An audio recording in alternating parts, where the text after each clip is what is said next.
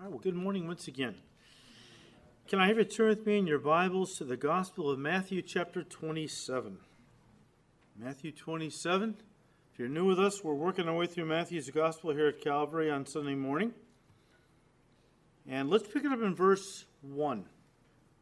When morning came, all the chief priests and elders of the people plotted against Jesus to put him to death. And when they had bound him, they led him away and delivered him to Pontius Pilate, the governor. It is now 5 o'clock in the morning, the time when Pilate's court opened. On the day of Jesus' crucifixion, he was put through two trials, as we have said. The first one religious, the second one civil.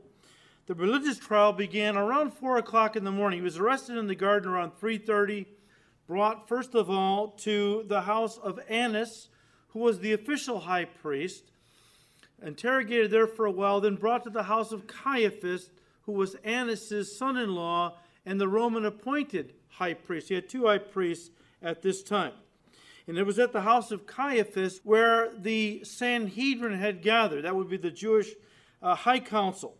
And they had gathered there to try Jesus' case. Of course, it was nothing more than a kangaroo court, as we have said. They had already determined that he was guilty and worthy of death. And so after they had pronounced their verdict, then they brought Jesus to Pilate. Now, this would begin the civil portion of the trial that he would endure before being crucified that morning. Now, this in the minds of the Jewish leadership, guys, was just a formality. All they wanted Pilate to do was rubber stamp the verdict they had already reached. You say, well, why do they need Pilate at all? Why didn't they just go ahead and, they found him guilty, why didn't they just go ahead and execute Jesus themselves? Well, they needed Pilate, who was the Roman governor of the region of Judea and Samaria at that time, to also render a guilty verdict on Jesus because, according to John 18:31, Rome had taken away from the Jews the power to execute those convicted of a capital offense. Rome did that because Israel was now under their jurisdiction. They were no longer a sovereign nation. And so because of it, it meant only Rome now could execute lawfully those convicted of a capital crime. Yet most people don't understand the significance of this event, that Rome took away from Israel the right of capital punishment. Most people are really in the dark about how significant that was. Let me explain. It goes back to a prophecy that Jacob gave on his deathbed way back in Genesis 49. You don't have to turn there, really. But Jacob, as you know, had 12 sons. And when Jacob was on his deathbed, he called for his sons to come around him and gather around his bed. And he went around the bed and prophesied over each one of them. When he came to his fourth son, Judah, he said, Judah, you are he whom your brothers shall praise. The word Judah means praise. The scepter shall not depart from Judah, nor a lawgiver from between his feet until Shiloh comes. Sounds a little cryptic, okay? The word Shiloh is a messianic term that literally means until he comes to whom it belongs. It refers ultimately to Jesus as the Messiah, to Jesus' rightful rule and authority over the whole earth during the millennial kingdom. Now, Jesus won the right to rule over the entire earth at the cross, because in the Garden of Eden, Satan had tempted Adam and Eve. Tempted Eve, really. She ate the forbidden fruit, gave to Adam, and he ate. And when they did that, they transferred ownership of the world from themselves. God gave it to them. Be fruitful and multiply and tend the earth. They gave it over into the hands of Satan, who then became the god of this world. And when Jesus came, he came to redeem not only mankind, but the whole creation. In other words, the world was also a part of his redemptive work. And so on the cross of Calvary, when he died on the cross, he redeemed the earth, the world back. It doesn't mean everyone in the world is saved. It just means that the earth will one day be under the leadership, the authority, and the rule of the rightful king, the Lord Jesus Christ. So he purchased that right to reign at his first coming. The scepter shall not depart from Judah. The scepter is the symbol of a sovereign nation and is emblematic of the right to impose capital punishment on those whose crimes warrant it, as any sovereign nation has the right to do. According to the historian Josephus, The right of capital punishment was taken away from the nation of Israel in 6 A.D. Now, when that happened, the rabbis all tore their clothes, put ashes on their heads, and went through the streets of Jerusalem weeping and wailing. You say, why were they so upset? In their mind, the word of God was broken. You see, the scepter had departed from Judah, and Shiloh, the Messiah, had not yet come. What they did not understand at that time was that 70 miles to the north, in the town of Nazareth, there was living with his mother and stepfather a young boy named Jesus. You see, the word of God had not failed. The Messiah had come before the scepter had departed from Judah. But guys, at this point in Jewish history, the Jewish leaders couldn't execute Jesus. They had to bring him to Pilate, who alone could sentence and execute him under Roman law. And so they got there early to Pilate's judgment hall. Okay? Even before Pilate got there, they were waiting outside when he showed up, because they wanted to make sure that their case against Jesus was the first case that he heard that day. Now, the fact that Rome executed those convicted of a capital crime by crucifixion and not by stoning as the Jews did was also significant because it was prophetic. You see, in Psalm 22:16, a psalm that was penned by David but really spoken by Jesus, as he hung from the cross looking down, read it again, spoken 1,000 years before he was crucified, Jesus, speaking through David, said, "They pierced my hands and feet." Guys, that was 1,000 years before Jesus was crucified, 900 years before crucifixion was even invented. Also, in Zechariah chapter 12, verse 10, it says, it prophesies that when the Jewish people see Jesus at his second coming, it says, they will look on me whom they have pierced. In fact, someone has noted that 32 prophecies were fulfilled the day Jesus was crucified. All of these bearing witness that he was in fact the one that God had foretold was coming, the rightful Messiah. Now, verse 3, when Judas, his betrayer, seeing that he had been condemned, was remorseful and brought back the 30 pieces of silver to the chief priests and elders. Let me stop there. The King James translates that verse, then Judas, which had betrayed him, when he saw that he was condemned, that Jesus had been condemned, repented and brought again the 30 pieces of silver to the chief priests and elders. Now, some people say, well, it's good. Judas repented, okay? It says it right here in the King James. Well, in the Greek, the word there for repented in the King James is not the normal word for repent or repentance. It's a different Greek word that literally means remorse or regret. That's why a lot of your newer translations, if not all of them, translates that he was remorseful or he regretted what he had done. It's what Paul the apostle called worldly sorrow. Remember that Paul, at one point, fires a letter off to the Corinthians. And there was a lot of bad things going on in the church. A lot of carnality, a lot of infighting, a lot of junk that was happening. And Paul couldn't be there right away to deal with it, so he had to fire off a letter to them. It was a pretty firm, pretty stern letter. And part of him didn't really want to do it because he didn't want to hurt them, but he knew he had to say something to correct them. Well, they repented, okay? And here's what he wrote them in 2 Corinthians 7, verses 9 to 10, talking about that. He said, look, I'm glad I sent the letter, not because it hurt you, but because the pain caused you to repent and change your ways. It was the kind of sorrow God wants his people to have, so you were not harmed by us in any way. For the kind of sorrow God wants us to experience leads us away from sin and results in salvation. Some of these guys weren't even saved in the church of Corinth. There's no regret for that kind of sorrow. But worldly sorrow, which lacks repentance, results in spiritual death. Now, hold on to that. Let me go back and read verses 3 and 4 in Matthew 27. Then Judas, his betrayer, seeing that he had been condemned, was remorseful. Again, see, they're translating this in the New King James, and I've checked some of the other translations. They all pretty much say remorseful or regretful, that kind of thing. Not really true repentance, okay? But Judas, when he saw that what he had done had caused Jesus to be condemned, arrested, and then condemned to death, he was remorseful. brought back the 30 pieces of silver to the chief priests and elders, saying, I have sinned by betraying innocent blood. And they said, what is that to us? You see to it. What do we care? Got a guilty conscience? Deal with it. Now, there are those who can't understand why, if Judas was remorseful, felt bad about what he had done, and confessed his sin, why God did not forgive him. Because the other New Testament writers tell us that when Judas died, he went to hell. And they think, well, wait a minute. The guy was sorry for what he did. He confessed his sin. So why didn't God forgive him?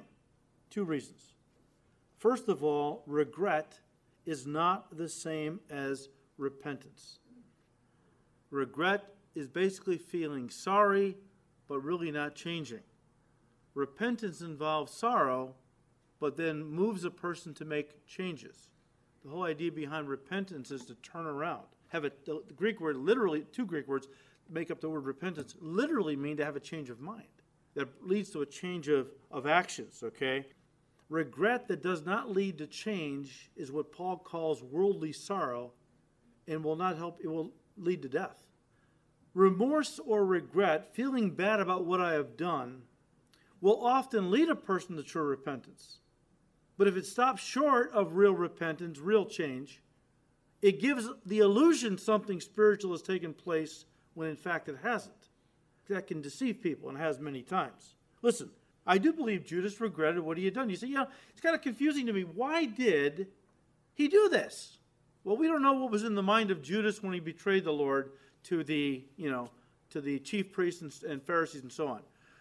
I kind of believe that Judas was trying to force Jesus to lead them in a revolt against Rome and to bring the kingdom in. Again, this is what every Jew was waiting for the Messiah to do when he came. They believed when Messiah finally showed up, he was going to lead them in a revolt against whatever Gentile power there was at that time, and he would establish a kingdom on the earth where the Jews would reign with him from Jerusalem. So when Jesus showed up, claiming to be the Messiah, working the miracles of the Messiah, and all of that, a lot of people got very excited. In fact, a lot of folks started following him, and eventually he picked 12 to be his apostles. Judas was one of those. But then as time goes on, he's not really acting or talking like a revolutionary. He's talking about loving enemies. He's talking about not retaliating against those who hurt you. All of this is causing a lot of people to wonder, is this guy really the Messiah? Well, Judas figures, I'm convinced, that he's going to force the issue. That he really believed, I think, Jesus was the Messiah. So I'm going to give him a little jump start here. I'm going to, give him a little push towards the revolution.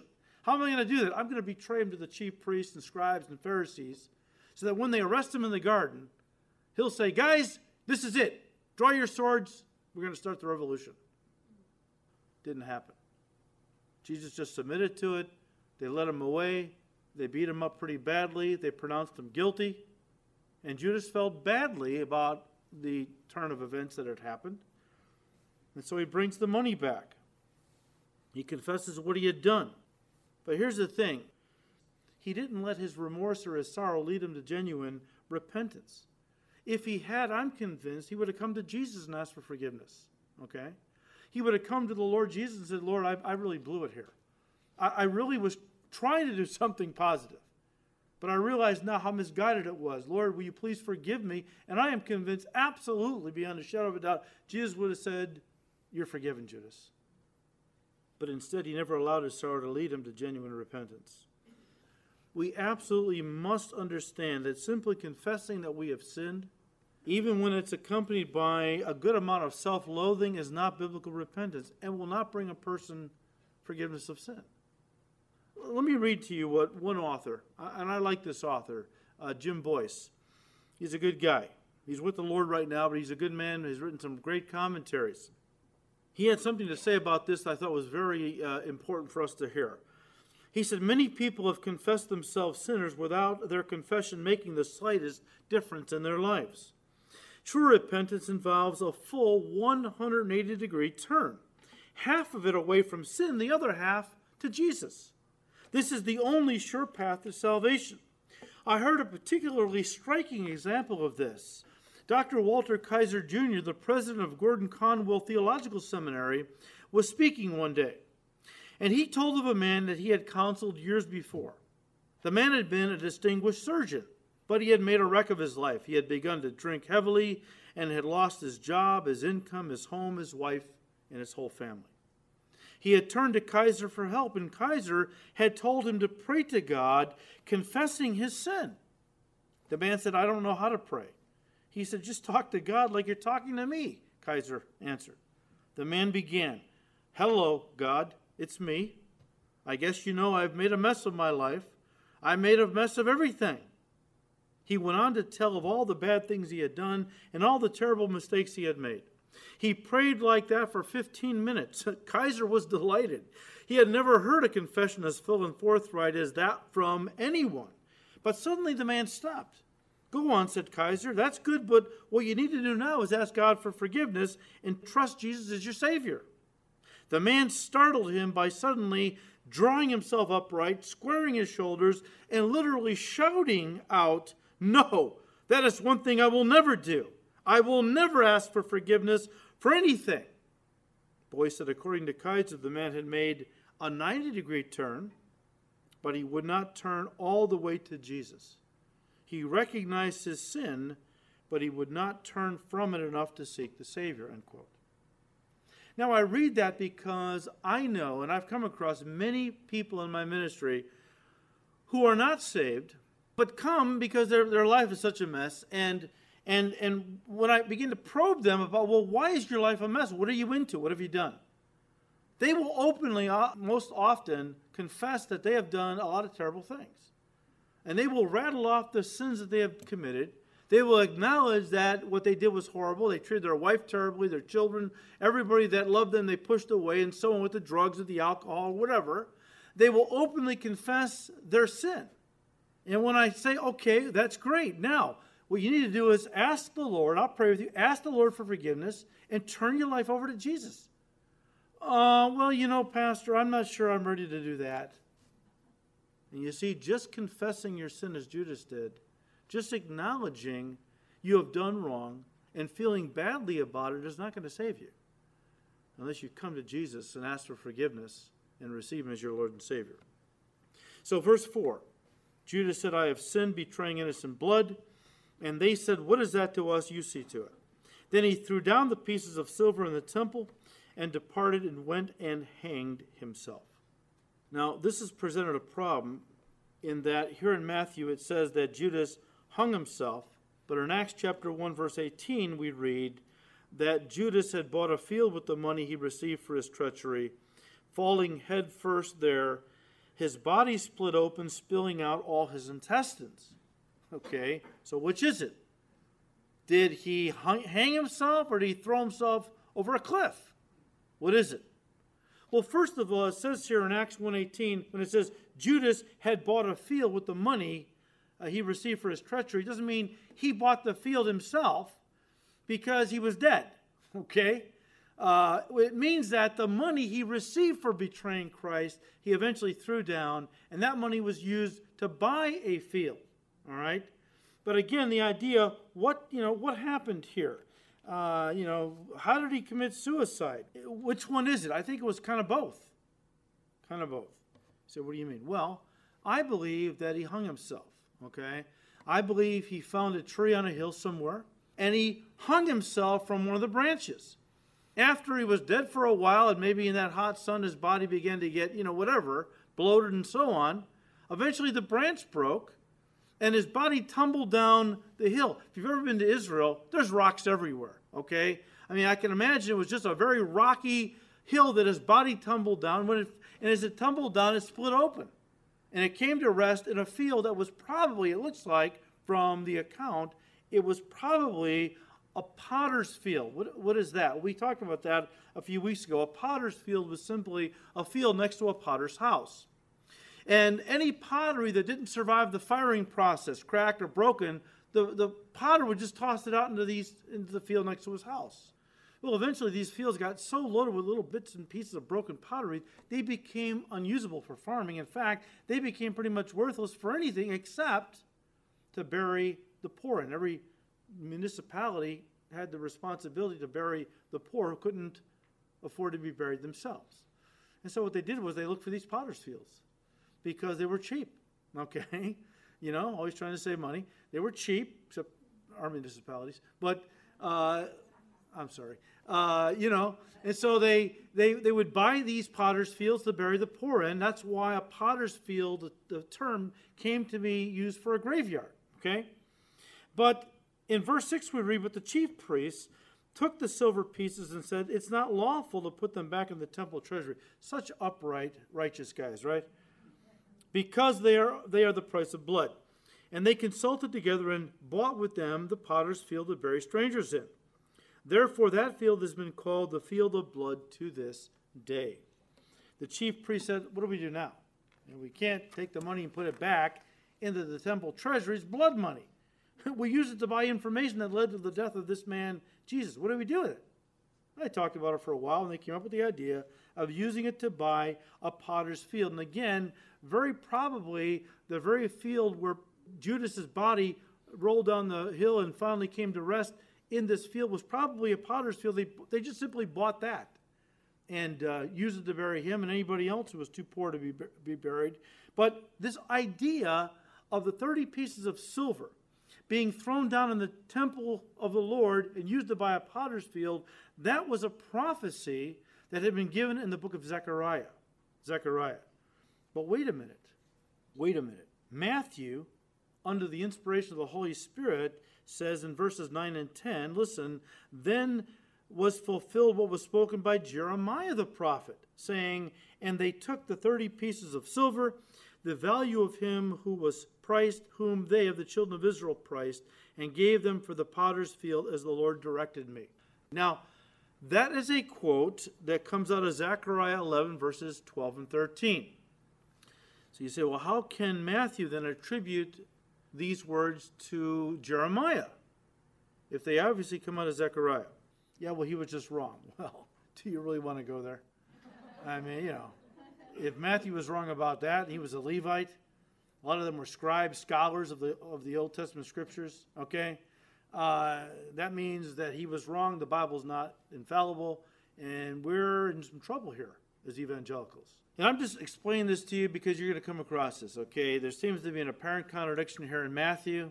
He says Jeremiah said this, and it's obviously a quote from Zechariah. What do we got going here? Was there a contradiction? No. The explanation is found in how the Jews divided up their scriptures, which as a whole, they called the Tanakh, okay? Our Old Testament is their holy scriptures, which they call the Tanakh. Tanakh is an acronym for the first Hebrew letter of each of the three divisions of their scriptures. You've got a T, which stands for Torah. These are the first 5 books of Moses, called the books of instruction. Then you have the N, which it stands for Nevi'im, which is a word in Hebrew that means prophets. And then the third section is Ketuvim, which means writings. Hence TNK, Tanakh, just an acronym, all right? In the rabbinical order now, as you come to the prophetic section of their scriptures, the first book was the book of Jeremiah. And often if they wanted to quote or attribute something from one of the prophets, they would just say, as Jeremiah says. I mean, Jeremiah directly said it. It just means it's written in the section where Jeremiah, his book appears first, and the whole section is kind of called Jeremiah. Just like they will often say something like, it was written in the Psalms. The Psalms was the first book of the third section, the writings. So sometimes they would just say in the Psalms, but they would mean that final division of their holy scriptures. So here, when Matthew attributes the prophecy in Zechariah to Jeremiah, he's not saying that Jeremiah spoke it. He's saying it's found in Jeremiah, or the section known as the prophets, is really all that's being said here. All right? Now, verse 11. Jesus stood before the governor, Pilate. And the governor asked him, saying, are you the king of the Jews? And so Jesus said to him, it is as you say. Now, guys, listen, the chief priests, scribes, and Pharisees knew that Pilate would never condemn a man to death on the religious grounds of blasphemy, which is what the Sanhedrin had convicted Jesus of. Blasphemy. They knew that was never going to fly in a Roman court of law. Pilate was never going to convict Jesus of a crime worthy of death based on blasphemy. They knew they had to come up with something that would be grounds for death in a Roman court of law. And because of it, they came up with 3 separate charges. Okay, they want to make sure that they had this thing completely covered. They came up with not 1, not 2, but 3 separate charges that really would cause Pilate to have no choice but to condemn Jesus to death. The 3 charges were these: that Jesus, first of all, was perverting the nation.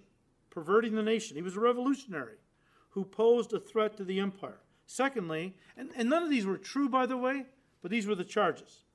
Secondly, he was telling people not to pay taxes to the Roman government. Well, that would undermine the prosperity of the empire. And number 3, he was claiming to be a king, therefore threatening the power and position of the emperor himself. Now, if you've ever studied Rome and the Roman system and the Roman government, Rome was pretty tolerant when it came to matters of religion. But any talk of insurrection or of undermining the emperor's authority, they took very seriously. And Pilate focused on that 3rd charge, that Jesus claimed to be a king, because that, in his mind, was the most serious of the 3. Therefore, he asked Jesus, "Are you the king of the Jews?" And Jesus gave him a clear reply: "It is as you say." Now, in John's Gospel, he records that after Jesus answered Pilate's question, he asked Pilate a question of his own. In fact, when you turn there, John 18. Because John gives us a fuller look at the events of this final day of Jesus' life before the cross. And in John chapter 18, starting in verse 34, we read, Pilate asked him, "Are you a king?"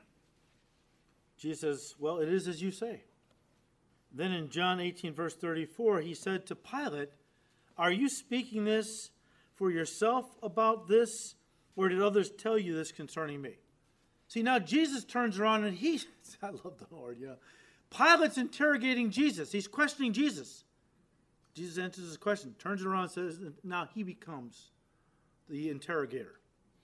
"Are you asking this because you want to know? Or did somebody tell you I was a king?" Pilate gets irritated. He said, "Am I a Jew?" He's just a guy who wants to get through his day, okay? He doesn't want to play games. Pilate was a little bit miffed. He said, "What am I, a Jew? Your own nation and the chief priests have delivered you to me. What have you done?" Let's get to it. What have you done here? Jesus answered, "My kingdom," you want to know if I'm a king? "My kingdom is not of this world. If my kingdom were of this world, my servants would fight, so that I should not be delivered to the Jews. But now my kingdom is not from here." Pilate therefore said to him, "Are you a king then?" Jesus answered, "You say rightly that I am a king. For this cause I was born, and for this cause I have come into the world, that I should bear witness to the truth. Everyone who is of the truth hears my voice." Pilate said to him, "What is truth?" And when he had said this, he went out again to the Jews and said to them, "I find no fault in him at all." You see, when Jesus explained to Pilate that he was a king, but that his kingdom was not of this world, that he had no armies, his followers would not fight, and that his kingdom was really a kingdom of truth, a reign of truth, well, I don't know what Pilate thought, if this guy was just a nut, but, his conversation with Jesus convinced Pilate that Jesus was not a dangerous revolutionary. A little nutty, but not a dangerous revolutionary. Therefore, he comes to a verdict. He says, "I find no fault in him." But the Jewish rulers were not to be denied. They had a lot invested in this whole deal. And so they insisted that Pilate condemn Jesus. And as they repeated their charges, and in the course of shouting their accusations against Jesus, they let it be known that he was from Galilee. That's where Jesus really was raised. He was actually born, of course, in Bethlehem in Judea, but he was raised in Nazareth, ministered for the most part in Galilee.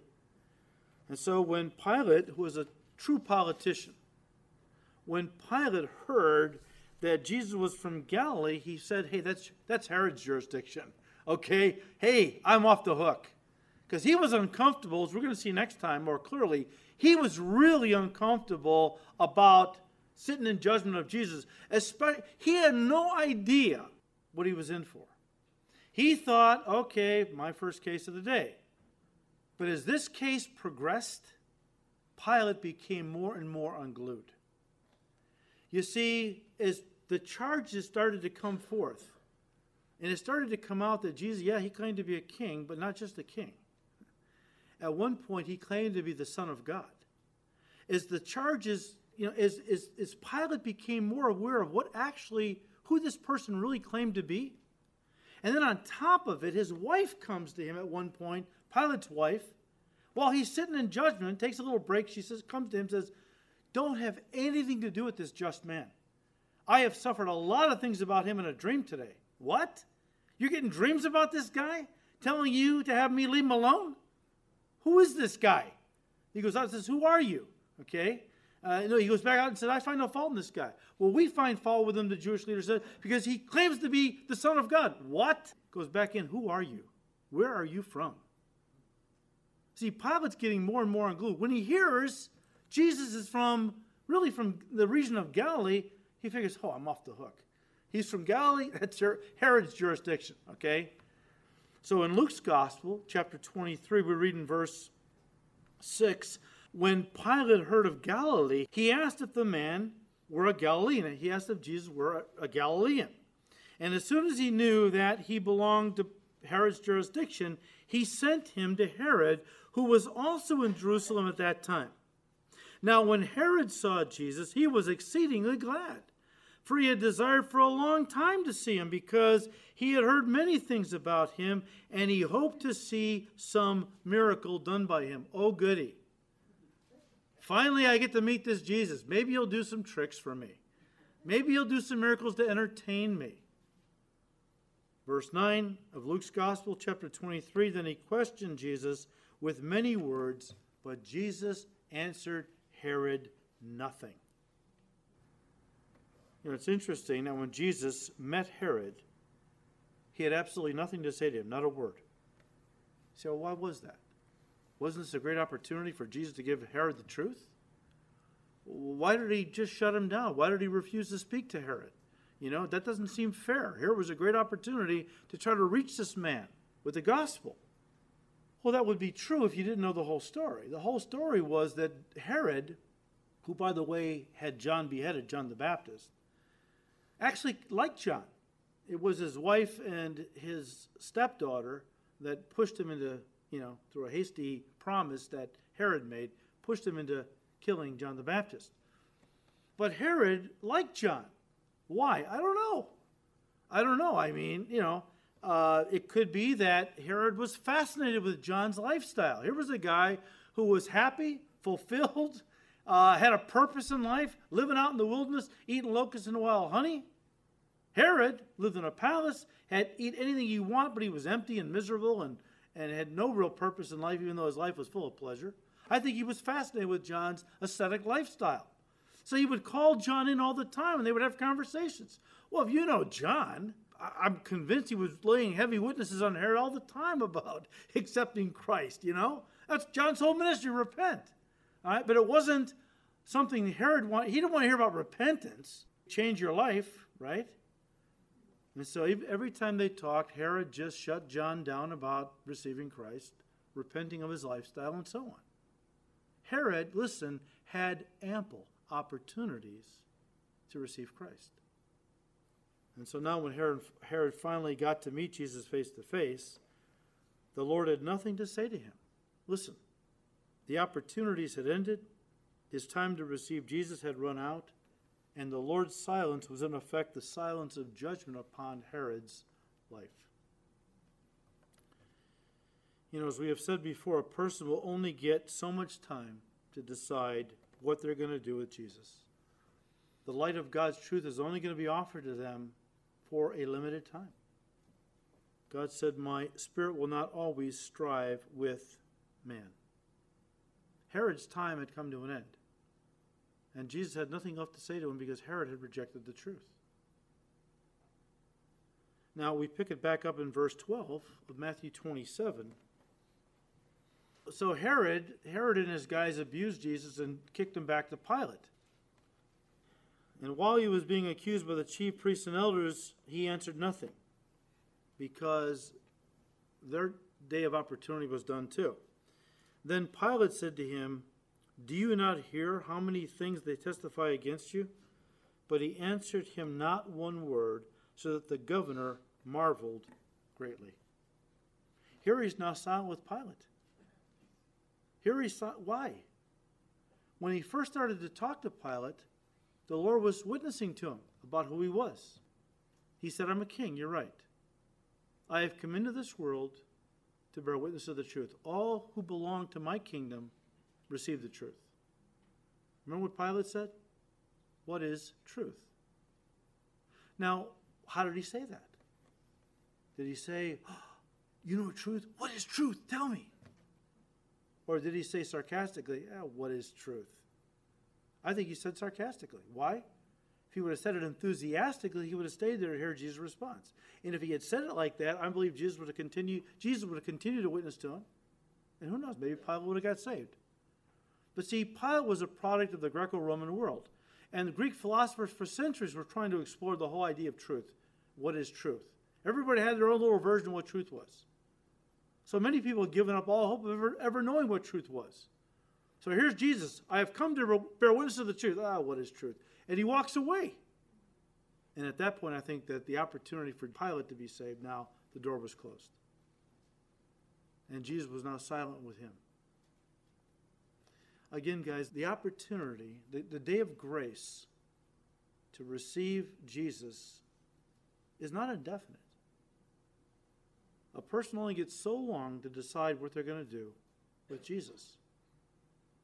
And if they reject him and reject him and reject him, at one point, the door of opportunity closes and God is silent. It is the silence of judgment upon their lives. Look, and we're done. On that day, Pilate and Herod thought they were sitting in judgment of Jesus. Little did they realize that what they decided to do with Jesus was going to judge and condemn them someday when they stood before him. And guys, that's always the way it is. When we bring the gospel to people, and by the way, as somebody has said, we are not called to bring men to Christ, only to bring Christ to men. We can't save anybody. All we're commissioned to do is go into all the world and preach the gospel. And when we talk to people about Jesus, they think, well, I'm going to decide what to do here. They don't realize that what they decide to do with Jesus then is really going to decide what Jesus does with them someday when they stand before him. When Jesus stood before Pilate and Herod that day, Pilate and Herod had no idea that someday they would be standing before this very man at the great white throne judgment, Revelation 20, where now the judge and king of the whole universe, they would stand before, gives you chills, doesn't it? Where they would stand before Jesus. And the decision they made concerning him all those centuries earlier would be the very decision that he would use to judge them for eternity. It is a terrifying thing, the Bible says, to fall into the hands of a living God apart from Christ. And the day to receive Christ is not indefinite. It is a limited amount of time. That's where the Bible says, if today you hear his voice, don't harden your hearts. Open your heart to Jesus Christ. Receive him. Tomorrow's not promised to anybody. Today is the day of salvation. And you don't want to be like Pilate or Herod or so many others who kept rejecting until finally God says, you don't want the truth. You don't deserve the truth. You don't want the light. I'm going to remove the light. And now darkness will be yours forever and ever. Everybody in this room has the opportunity once again to receive Jesus Christ as your Lord and Savior. It's a decision you have to make. But in making it, you're not judging him, you're judging yourself. May God give you the grace to make the right decision. And the right decision is to bow the knee and say to him, Lord Jesus, I've done some pretty rotten things in my life. I admit that. I'm not proud of it, Lord. In fact, I confess these sins to you. And now, Lord, what I want to do is turn away from them and turn to you completely. I want to receive you into my heart and life as my Lord, my Savior, my King. I want you to take control. I want to live for you from this day on. That's what you need to do. What you wind up doing is completely up to you. Let's pray. Father, we thank you so much, Lord, for the opportunities that you've given us. And Lord, most of the people in this room, if not all, have made a commitment to you. And so we thank you, Lord, that you gave us the truth, that you gave us the grace to understand the truth and believe the truth, and at one point commit our lives to the truth, the Lord Jesus Christ. But Lord, we have many people who don't know you that we love, many family members, good friends, co-workers. And Lord, we pray for their souls. The devil is telling them that you're not who you claim to be.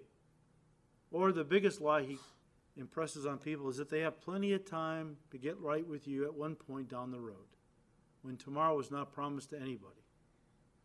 So Lord, open their eyes, deliver them from the deception, and bring them to you, Lord. Bring them to you, that they would not have to hear someday, I never knew you, depart from me, but could hear you say to them one day, well done, good and faithful servants. You are faithful in a few things. Now, enter into the joy of your Lord. Lord, we thank you, we praise you. We ask all this in your precious name. Amen.